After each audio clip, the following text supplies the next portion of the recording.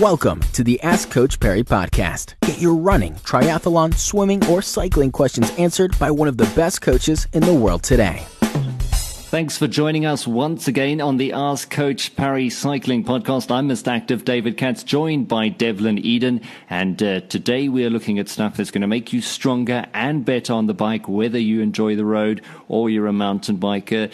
Devlin, I know in the past you've talked a lot about Pilates. I tend to do a lot more yoga. I do a lot of stability work with that. Of course, we know core is important, but looking at all those aspects and specifically, let's say, Pilates, but why do you promote Pilates as being so good specifically for cyclists? So this is a simple one for me in the sense of, and you've alluded to it already, in terms of core strength. So remember, and a lot of people will kind of get Pilates wrong in terms of saying that it's only core training, and it really isn't. So I must just clear that up first. It's more of a whole body workout for me. And what is important about it is it's functional training and it's functional strength work that is important for the kind of event that you're going to be doing in cycling. Keep in mind that on the bike, you're sitting. You're in a seated position. Your hip flexors, for instance, tend to get quite tight. You get a lot of stiffness in the lower back. Obviously, we're assuming you've got the correct bike setup in saying that. But it's important for me here, with the benefits that you're getting from Pilates, it's from a functional point of view and a mobility point of view. So what I mean by mobility is range of motion and strength around the joints in the body. So think about the different positions you might be in on the bike and refer to. So we think cycling, so it's a lower body sport. But how much of a hammering your upper body tends to take, the position of your hands, your shoulders, your neck. And a lot of that then comes into is how strong is your core.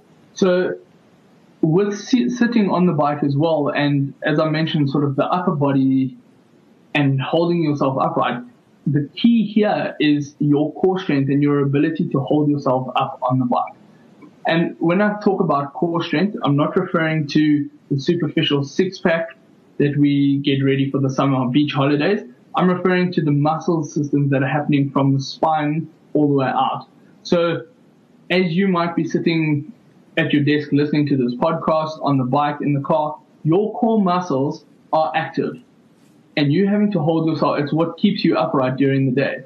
And on the bike, more so in the various positions that you're finding yourself handling your bike, maneuvering your body position on the bike, it is very key to make sure that you have got a strong core, and that being able to hold yourself upright will take a lot of the pressure as well off the shoulders and in the hands on the bike itself.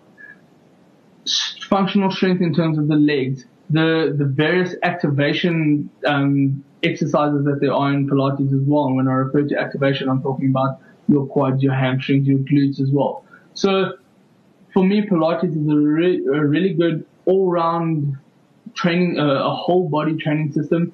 A lot of people sort of frown on Pilates, thinking it's not the kind of thing that they see themselves doing. I can tell you now, you go and do one Pilates class and you might crawl out of that session if you can complete the whole session. And then you'll actually start to sort of see where it could have its benefits for you as a cyclist.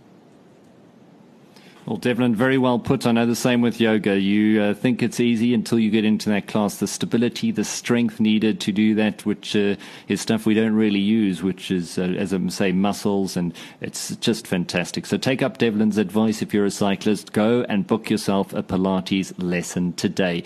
But thanks for joining myself, Mr. Active David Katz, and Devlin Eden. Before we let you go, if you want to find out more about Devlin Eden's coaching and how he can help you, all you need to do is go to coachperry.com and click on coaching. Be sure to subscribe to the Ask Coach Perry podcast on iTunes, follow it on SoundCloud, or listen to it on Stitcher. Follow us on Twitter at Ask Coach Perry.